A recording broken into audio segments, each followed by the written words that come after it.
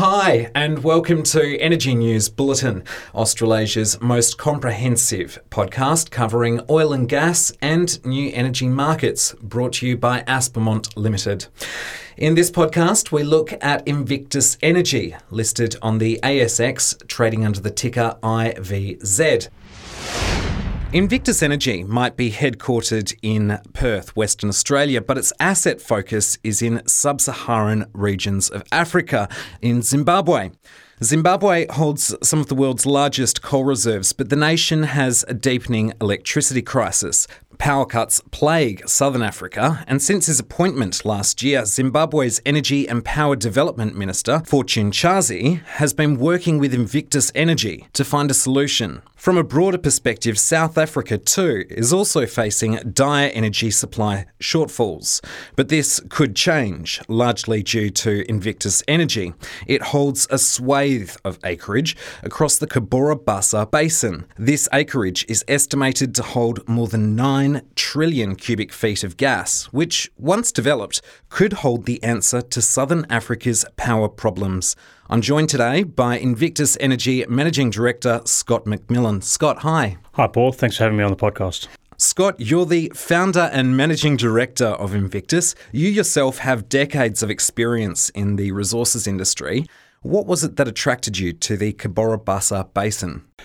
Paul, I'm a reservoir engineer by background, and I've worked for companies such as Woodside, Armour Energy, and most recently at AWE, and that's in the exploration, appraisal, development, production, and also commercial aspects of the business. I've been fortunate enough to work on some of Australia's largest offshore and onshore oil and gas developments, and prior to Invictus, I was in charge of the Waiatea gas field, and that's been the largest onshore gas discovery in Australia in the last 40 years. Huge. So we worked up that development, and ultimately it was taken over by Mitsui, and that was because a resource such as the size of Waiatea is pretty strategic. Yeah. From a Zimbabwean point of view, I'm from Zimbabwe, as you can probably tell from my accent.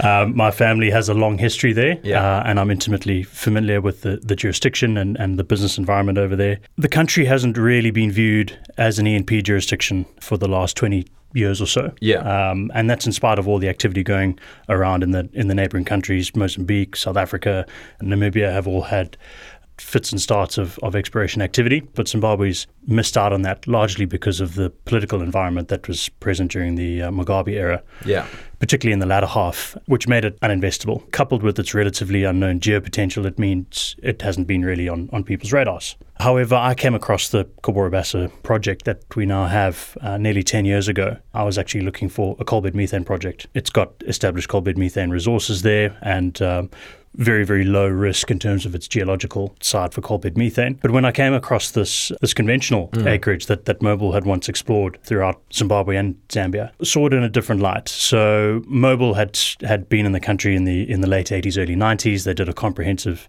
exploration program. They spent nearly $30 million in today's money acquiring geochemical, gravity, aeromagnetic, and seismic data. At the end of their evaluation, they concluded it was more likely to be gas-prone rather than oil-prone. And back in the early 90s, there was no structured market for gas in the region. You had some very large onshore discoveries in Mozambique that still hadn't been monetized by then, which had been discovered in the late 50s, early 60s.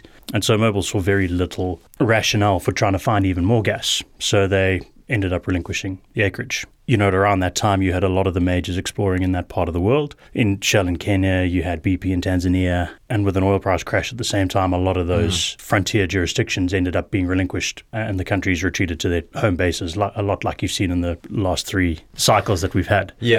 Those other countries ended up promoting their acreage subsequently when the industry picked up again and the oil price stabilized.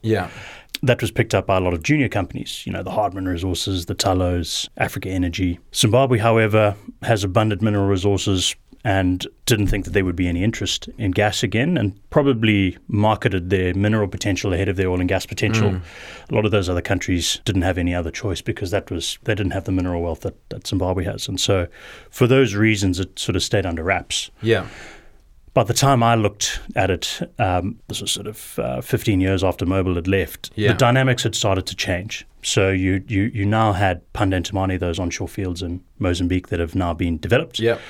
and a burgeoning market for gas in the region and different ways to monetize it. You've got the Southern Africa power pool for gas to power. You've got existing gas users there now. So the energy dynamics have changed, and also, more importantly, the country dynamics have changed as well. With the new government coming in, open for business again, changed a number of the prohibitive and draconian investment laws that were present.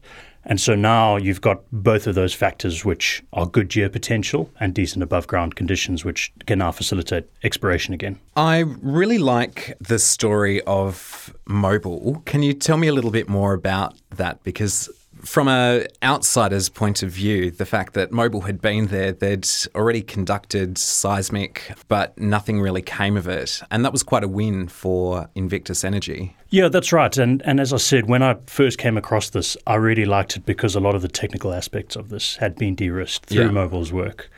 And fortunately, you can do a lot worse than going into old Mobil acreage that they've explored. They do a very, very thorough job, collect great data sets, and they actually left a climate-controlled storage room that they built at the Geological Survey that was housing all of the original field tape data, the seismic, gravity, and aeromag. And that was on film. Yeah, so those are on those old 9mm tapes like you have in the, I don't know if you remember back to your school days and the projectors that recorded on those magnetic tapes. And so we were able to go in there and digitize them and gather the data off them, and then apply new computing power and processing techniques which have advanced in the last 25 to 30 years since Mobil actually acquired the data. So it was a very, very low risk and low cost entry for us, and that we benefited from Mobil's previous campaign, which meant that it sort of overcame that jurisdictional aspect of Zimbabwe, where we could go in, evaluate it for relatively low cost, add a lot of value through this work, and then bring in a partner with us, which you would ordinarily have to do at a much earlier stage. Yeah. So we've been very fortunate that Mobil left it in such good condition and did a lot of the groundwork for us. Well, it shows how far, I guess, oil and gas technology and, science research has gone in the last 25 years. You've now analysed your acreage. It's certified to have around 9 TCF of gas. That's quite hard for those of us on the outside of industry, perhaps to understand or quantify. Can you tell us just how big that is? Sure. So our prospective resource has been independently certified by both GTEC and NSAI, Netherlands Sewell & Associates, who are independent resources evaluators. It's not just large, it's elephant scale. Yep. So for those not familiar with that terminology, elephant scale are resources of 1 billion barrels of oil equivalent or more potential. So 9 TCF, to put that in perspective, it's about double the size of the Pluto gas field offshore Western Australia. And Waiatea, the field that I mentioned earlier, which has been the largest onshore gas discovery in Australia for 40 years, is just under 1 trillion cubic feet. Yeah. So it's 9 times that size. It's 9 times that size. But not only is there a lot of gas, but also potentially a lot of liquid associated with it as well. So condensate, which is a light form of oil, and that's just under 300 million barrels of condensate as well. So to put that in perspective, the Dorado discovery that was made by Santos and Carnarvon a couple of years ago in the Bedout sub-basin. That was the most exciting discovery in Western Australia. It's a fantastic discovery. That has been the largest oil discovery in Australia this century. Yeah.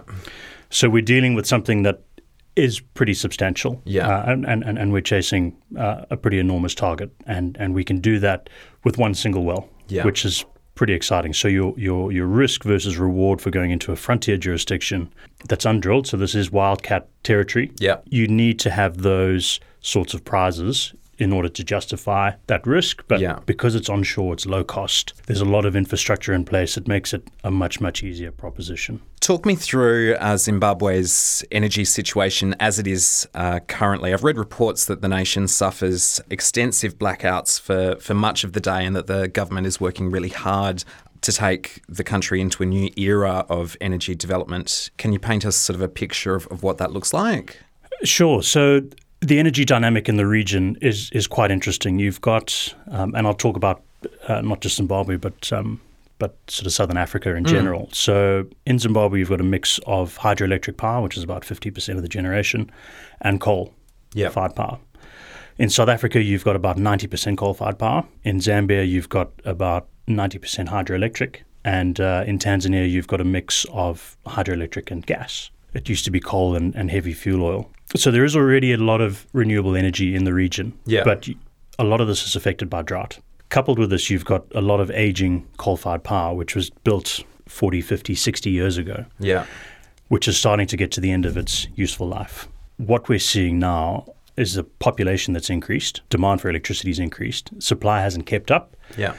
And coupled with the drought that is experienced relatively regularly, you end up having quite short supply of hydroelectric power. And so now it's gotten to a critical phase where it's actually hampering industrial development. Yeah.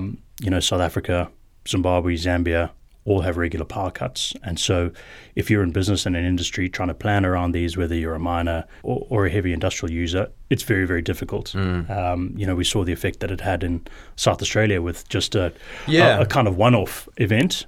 These are happening regularly in that part of the world. So power is a huge challenge. And you've got a lot of your larger industrial users now searching for independent power producers to try and guarantee a regular and reliable as well as affordable source of electricity. And I guess that's where your acreage could really firm up their resources or supply. Yeah, that's right. And I think now looking at gas to power, it's a very, very elegant solution, particularly in this part of the world where you've got the Southern Africa Power Pool, which connects the electricity grid from Cape Town all the way through to the Congo. And so if you're anywhere along that line, you can export electricity to any other country within that region. You don't have to pipe the gas to site to get it into the grid. You've got a virtual pipeline that you can export molecules through by generating electricity. And so you can supply power directly to South Africa, to Namibia, to Zambia, Botswana, or from within Zimbabwe. And the spine of that grid actually runs through Zimbabwe, and all that electricity trading is controlled in Harare, just down the road from our office there. So you're working with the government to find a solution. Can you give us a bit of an overview of the upstream side, rather, of the asset? Sure. So it is a frontier jurisdiction in oil and gas sense. So to bring investment in requires two things. Firstly, you need encouraging geopotential to warrant the exploration side of things, and our work now, which is built on what Mobil did, has revealed that, and obviously with the sort of size of the prize that we've been talking about, it's obviously very enticing. The second thing is having the legislation in place so that there's a framework that enables the development and commercialization of any discovery. Yeah. Oil and gas developments require hundreds of millions to billions of dollars of capital investment over the life cycle. And so you need a really robust framework to govern that. How quickly has the government moved? I mean, you've been given key project status by the government, which is a huge deal. Perhaps you can walk us through what that means, but also how quickly the government's been moving to open up its energy resources. Priority project status is given to projects that have the potential to make a significant economic contribution to the country. And what that does is it provides you the relevant avenues to get any impediments or any legislation that is needed to facilitate those investments fast-tracked. For us, that includes legislation that we've been talking about, production sharing agreements. So we have to make sure that the legislation is compatible with the existing laws so that it stands up. And we've been working hard with the legal teams from the respective ministries of mines and energy. Often the monetization of gas is an issue in frontier jurisdictions because you've got to try and create a market after you've made a discovery, and that takes a long, long time. You've also got the pipeline, easement and access issues that you need to underpin in order to get your product to your customers. Yeah. And so what we've learned from probably the Kenya and Uganda experience is that it's all well and good making these fantastic discoveries, which are large and can change. But unless you can actually move your product to market, no one gains any benefit. And we've seen the stasis. So we've been working hard with the legal teams over there to build these sort of provisions into the production sharing agreement, which have gone probably further than you see in most others. That makes sure that as soon as we make a discovery, we can begin the work to commercialize it so that the cycle times from an investment perspective are much, much shorter. And that's what a lot of companies are looking for now. rather than these long-dated kind of capital payback scenarios. My guest today is Scott McMillan. He's the Managing Director of Invictus Energy, listed on the ASX as IVZ. Obviously, as we record this, Scott, the world is going through an unprecedented challenge, if you like. The COVID-19 pandemic has wrought havoc across international markets, not just here at home in Australia, but obviously around the world. What's your view on this, and how has that impacted your project? Well, just for the industry in general, it's been a pretty tough time. Yeah. Not only with the pandemic, but also the demand side decimation that we saw during the sort of peak of it a few months ago, where the price of oil dropped dramatically. And that has had a very, very significant impact on companies' cash flows, budgets. And we've seen a lot of cuts in industry, as well as a pullback in activity. And generally speaking, frontier exploration is discretionary spending. So those are often the things that are cut the quickest and the deepest. We ended up in a scenario where the potential parties that we're talking to asked for some additional time for things to stabilize, which is completely understandable. And now we've seen the oil price stabilize over the last sort of 6 to 8 weeks, and it's formed a relatively decent base. It still hasn't recovered to where it was in the pre-pandemic levels, and might not do that for a while. But stability provides you the base that you need to plan for the future. There was a period there over a couple of months where the sky was falling in, and it becomes very, very difficult to plan for the future. You're just trying to react rather than look forward. Yeah. So it looks like we're through that period now, and we've had actually a lot of pickup in activity over the last couple of months, and we're advancing pretty well now on our farm out. The interesting thing over the past couple of weeks has been both ANZ and NAB, two of Australia's biggest banks, have released their forecast of what the oil price is going to do, and they do see it stabilising mainly at the end of this year, which is probably going to work quite well for you. So have you seen any fall-off or pick-up in that process with your joint venture partners? We had a couple of parties which you could probably classify as outside runners, request some additional time, sort of Q3 onwards before considering anything. But interestingly, even during probably the peak of what was going on, we had a couple of regional independents come in and start evaluating the opportunity. I guess some of those smarter companies, if you can call them that, are counter-cyclical, see this as an opportunity when asset prices are low, when service costs for things like drilling and seismic are much lower compared to when the oil price is much, much higher. And so they see this as a chance where there's relatively sort of fewer number of competitors and also much cheaper costs to enable to pick up assets like this. And what you find is that top quartile assets generally work through any price cycle. You see a lot of this, what's going on now, are companies shedding assets that are high cost, high break evens.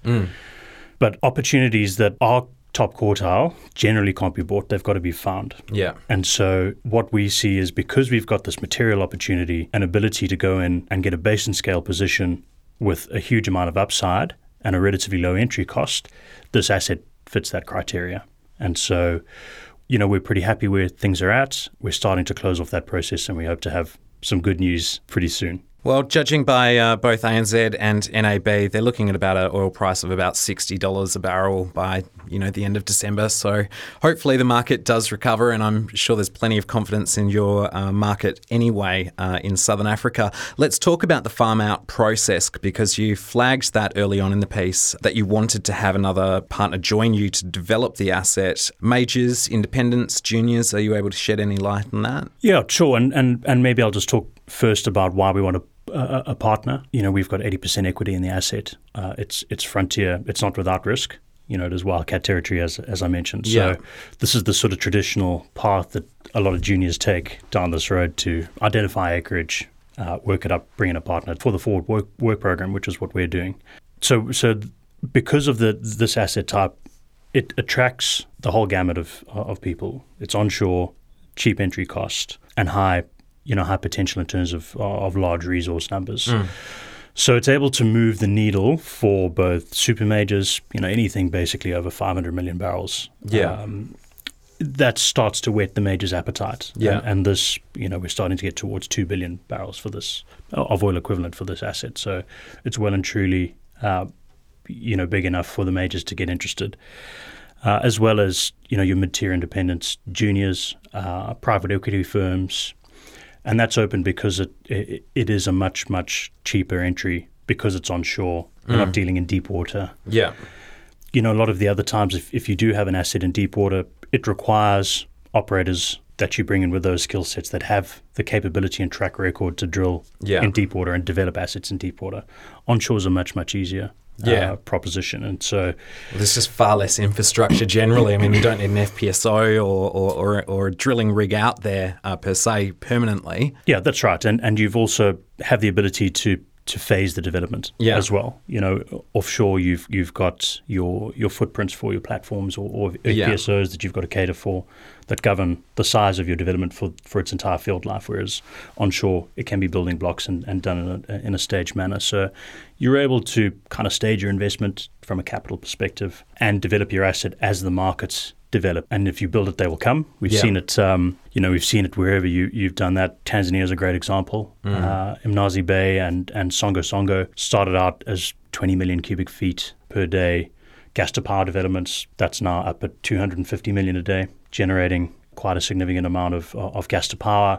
It's been reticulated into Dar es Salaam with industrial users now as well. But if you were offshore, you couldn't develop something like that until all of that had been developed, whereas onshore, you're able to phase it and build it to scale as is required. And as the market develops. Before we get on to, I guess, where your gas is going to go, I'd like to just ask a couple of questions relating to the asset advantages that have attracted your potential partners. Has there been anything in particular that has sort of really been the lag for potential investors? I mean, you've mentioned large companies and small caps too, and investment funds. What is it about your asset that they've just gone, this is the one? It's because of a number of factors. Firstly, as I mentioned, onshore, low-cost entry. We're dealing with onshore drilling costs versus deep water drilling costs. Yeah. So to drill a well, to test something this size, you're looking at, $10 to $15 million. To give you an example, the Brulpadda discovery that was made in South Africa by Total early last year, they tried to drill this well in 2014. The metocean conditions are pretty awful. They're some of the toughest in the world. They couldn't complete the well then. Yeah. They came back last year with an upspec rig that they brought in from the North Sea. And so they spent $200 million on the first attempt, and then they spent $150 million on the second time, and they've made that discovery. Yeah, and that Brulpadda discovery, absolutely fantastic, at around 4 to 5 TCF and a few 100 million barrels of condensate. Yeah. So if you're looking at risk, cost, reward, something that you can drill for $10 to $15 million to test something that's to double the size at 10% of the cost is a no-brainer. There's that aspect. The second thing is the proximity to infrastructure to monetize it. All well and good being able to discover that sort of size resource, particularly gas. Oil is much easier to monetize. You can get it to an international market and send it off to customers globally. Whereas gas, you need either an LNG development where you're, again, shipping it off internationally, or you need a pretty large domestic or regional demand. And that's already existing. So there's established gas markets in Zimbabwe with Sable Chemicals, one of the firms that we've signed a gas sale agreement with. They import gas by rail for their fertilizer manufacturing process, which is hugely expensive. And so they've been looking for a source of gas for a long time. You've got gas to power, as I mentioned before, that you can monetize the electricity grid there, anywhere in Southern Africa. You've got small-scale LNG to truck it off to your off-grid miners that burn diesel for their operations. And you've got a very large existing gas consumption center in South Africa that's been developed out of those onshore Panda and Temane fields that I talked about earlier, that have finally been developed, which is around 500 million cubic feet a day. So that's about half of what Western Australia consumes. Yeah. Those fields now are in decline. By 2023, they're off plateau. And so there's a good window at the moment now to fulfill that supply shortfall. Consumption's growing in South Africa. There have been a couple of studies. Power Africa put out a study that estimate that the shortfall of supply in South Africa is going to be around 1 billion cubic feet a day from 2030, which is about equivalent to the entire East Coast demand. Yeah. So we've seen what the gas shortages on the East Coast have done to prices there. South Africa already has premium pricing at around $6 to $8 per gigajoule. And so you've got a large market, but also a premium price market that you can access. Along with that, you've also got very, very good fiscal terms. So that's also important. You need to know, as a company, when you're investing, ultimately what your return is going to be, because you've got to compare it against where else you can invest across the world, because it is a global industry that is a competition for capital. Yeah. We've also got an excellent relationship with government. Quite often you're in places where it's quite an antagonistic relationship between resource companies and governments. I think it's like that in any sort of wildcat territory to some extent, isn't it? It is. But I think the government in Zimbabwe, having been through a period where there hasn't been much foreign investment over the last 20 years, have now decided that they need to bring in foreign direct investment back into the country to get the economy back on its feet. It's got a long established history as a mining jurisdiction, over 100 years. So they're well versed in the resources sector and what's required there. And in the mines minister, Winston Chitando, he was running one of the big platinum miners in the country, and has been brought in to the ministry, to help government spur that investment. So I call him a poacher turned gamekeeper.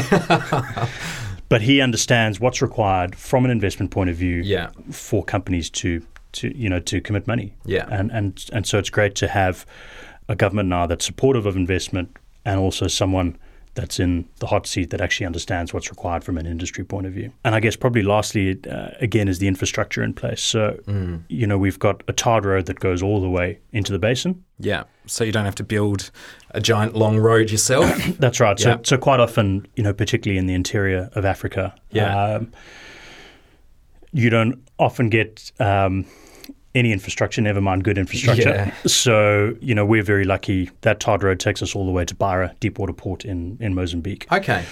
So we can get equipment in and out, we can get product in and out. Yeah.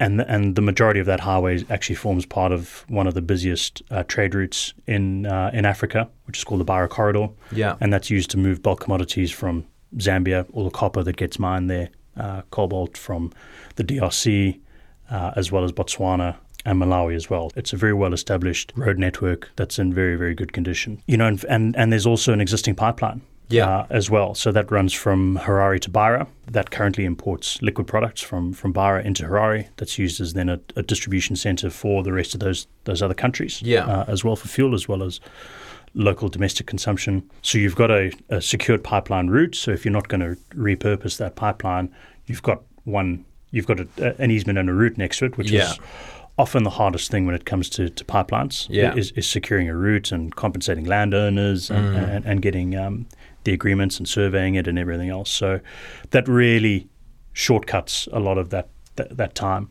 When we're looking at an export scenario and generating foreign currency for the country. So all of these things combined, make it a really attractive opportunity for a range of companies because of the scale of it, the entry cost, the monetization options, and also the premium pricing. Late last year, Invictus signed an agreement with Tatanga Energy to jointly investigate commercial viability of supplying gas from the Cabora Bassa project to a proposed gas-to-power plant that would then supply electricity for the national grid. How's that progressed? Yeah, that's progressing really well. We've already identified some preliminary project sites. And, fortunately, we're only around 100 kilometres from 3 major interconnectors for the Southern Africa Power Pool.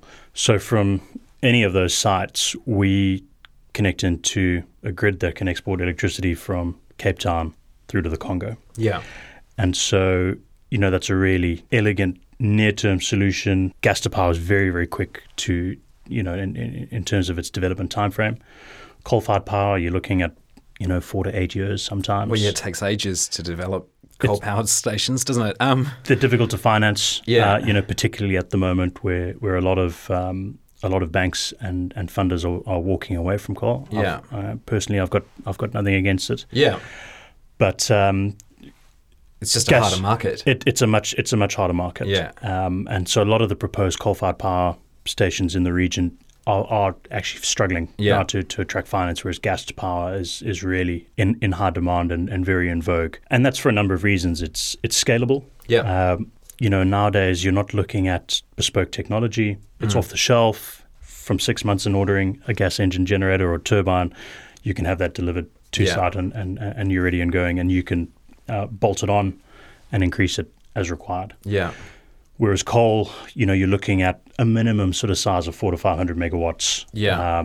Securing the offtake agreements in place for that and the financing and everything else. So this venture that we proposed with Tatanga has got that sort of staged component to it, and will enable us, to monetize that pretty quickly because of the proximity to the grid, and also, some of the partners that they're bringing in, who are the manufacturers of these kind of facilities as well. So let's look at where you need to go to get there, I guess. What are the next few steps for Invictus in bringing this asset into development? I mean, it's still, I'm not going to say early days because it isn't, but there's still a lot of work that needs to happen. Yeah, there is. There's we're hoping to conclude that farm out process and bring in a partner very shortly. We've got our environmental impact assessment, which should be approved imminently. Yeah. There were a couple of delays with COVID and everything else going on and preventing the agency from getting out into the project site. Once that's done, we can start the detailed drill design and our field work that's required. We'll probably acquire some infill seismic as well, just to refine the subsurface drilling targets, and then drill a high impact basin opening well. Yeah. Hopefully 2. Yeah. And prove up the resource, and then we're off to the races. What's the cost involved in drilling those first 2 wells? I mean, obviously 1, but hopefully 2.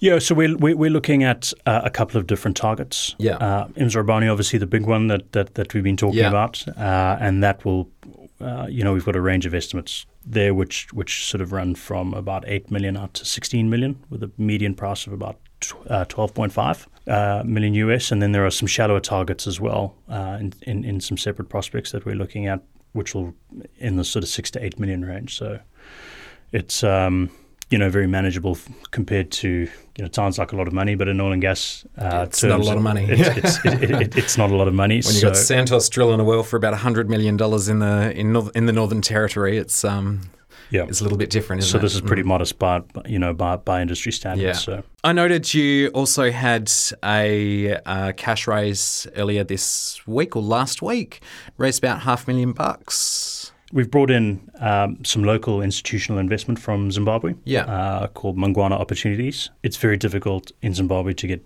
exposure to something like this. There aren't any listed oil and gas companies or any other oil and gas companies active in the country. We brought them in for a number of reasons. One, I think it's great to have local institutional ownership. Particularly because our company is really focused on Zimbabwe at the moment. Yeah, and there's probably the perception that we're a foreign-owned company, even though we've got very strong Zimbabwean roots, being Zimbabwean myself. Brent Barber, our country manager, ran Mobil's exploration program there, and actually did a lot of the early work to get them involved. Yeah, and he lives there and runs a project for us there on the ground. So we're sort of sometimes unfairly labelled as a foreign company. Yeah. And we're obviously listed here and headquartered there, but got strong Zimbabwean roots.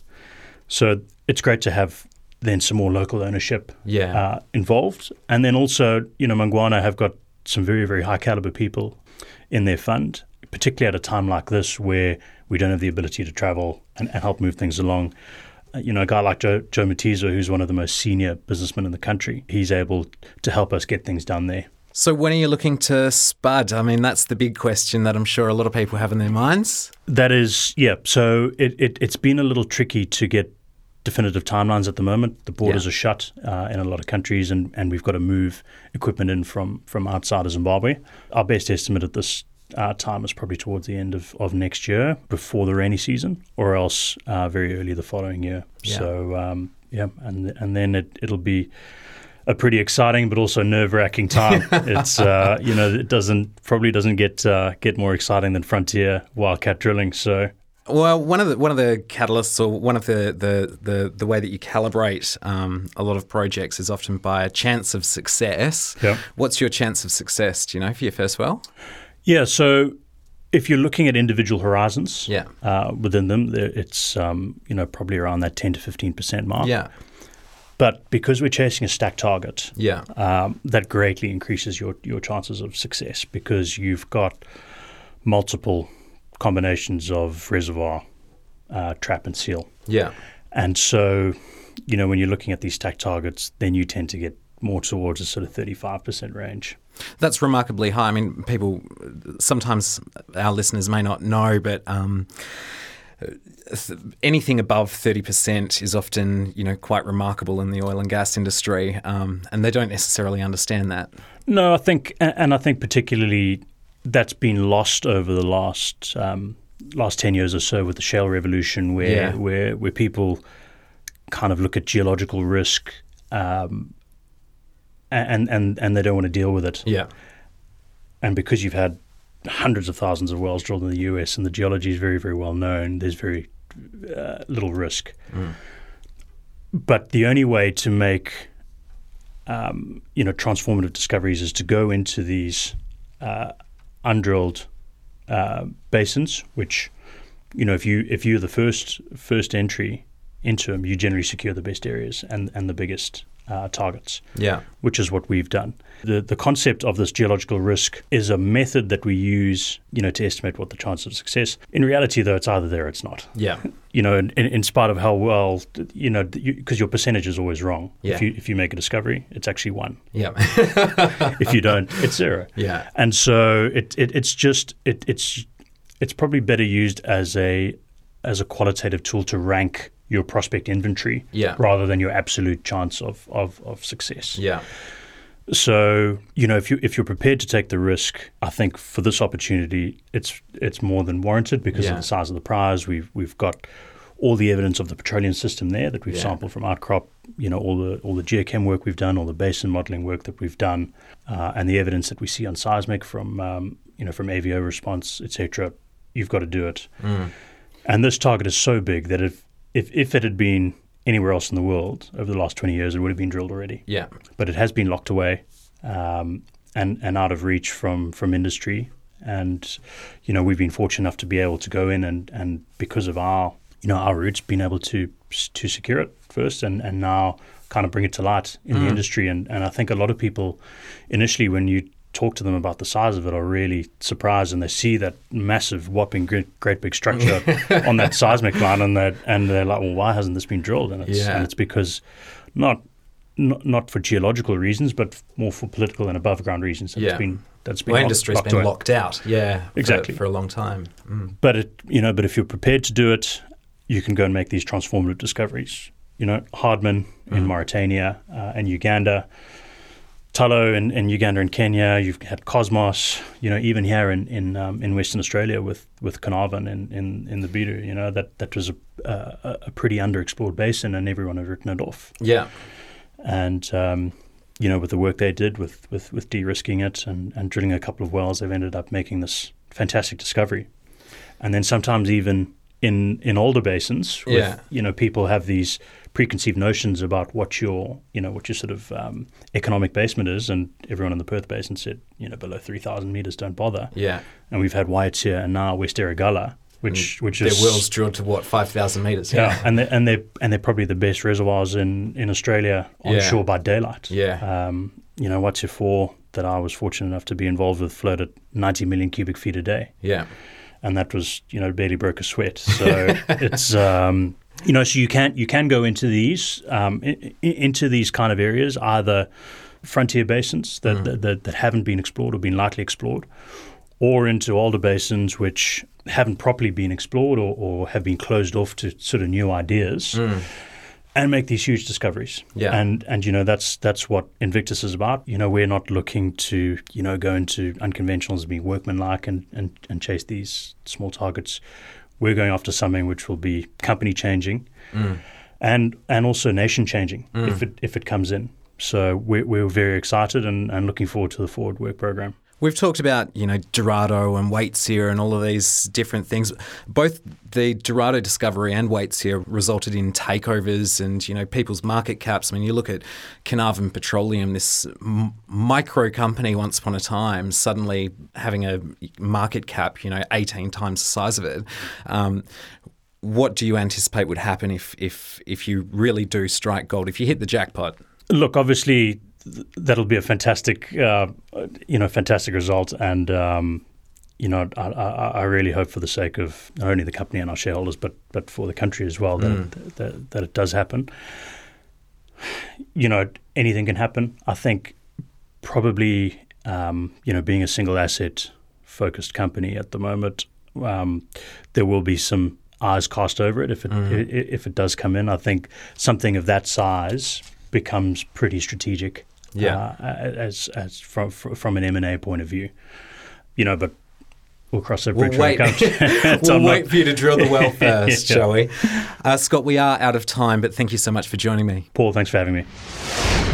Scott McMillan is the Managing Director of Invictus Energy, a gas explorer, hopefully soon to be producer in a captive market in Southern Africa. Invictus is listed on the Australian Securities Exchange under the ticker IVZ. Energy News is Australasia's most in-depth and comprehensive news service for oil and gas, hydrogen and new energy industries. You can find breaking stories on policy, research, technology, law and the latest on oil and gas exploration and production at energynewsbulletin.net. This podcast was produced by Aspermont Media, News for Industry.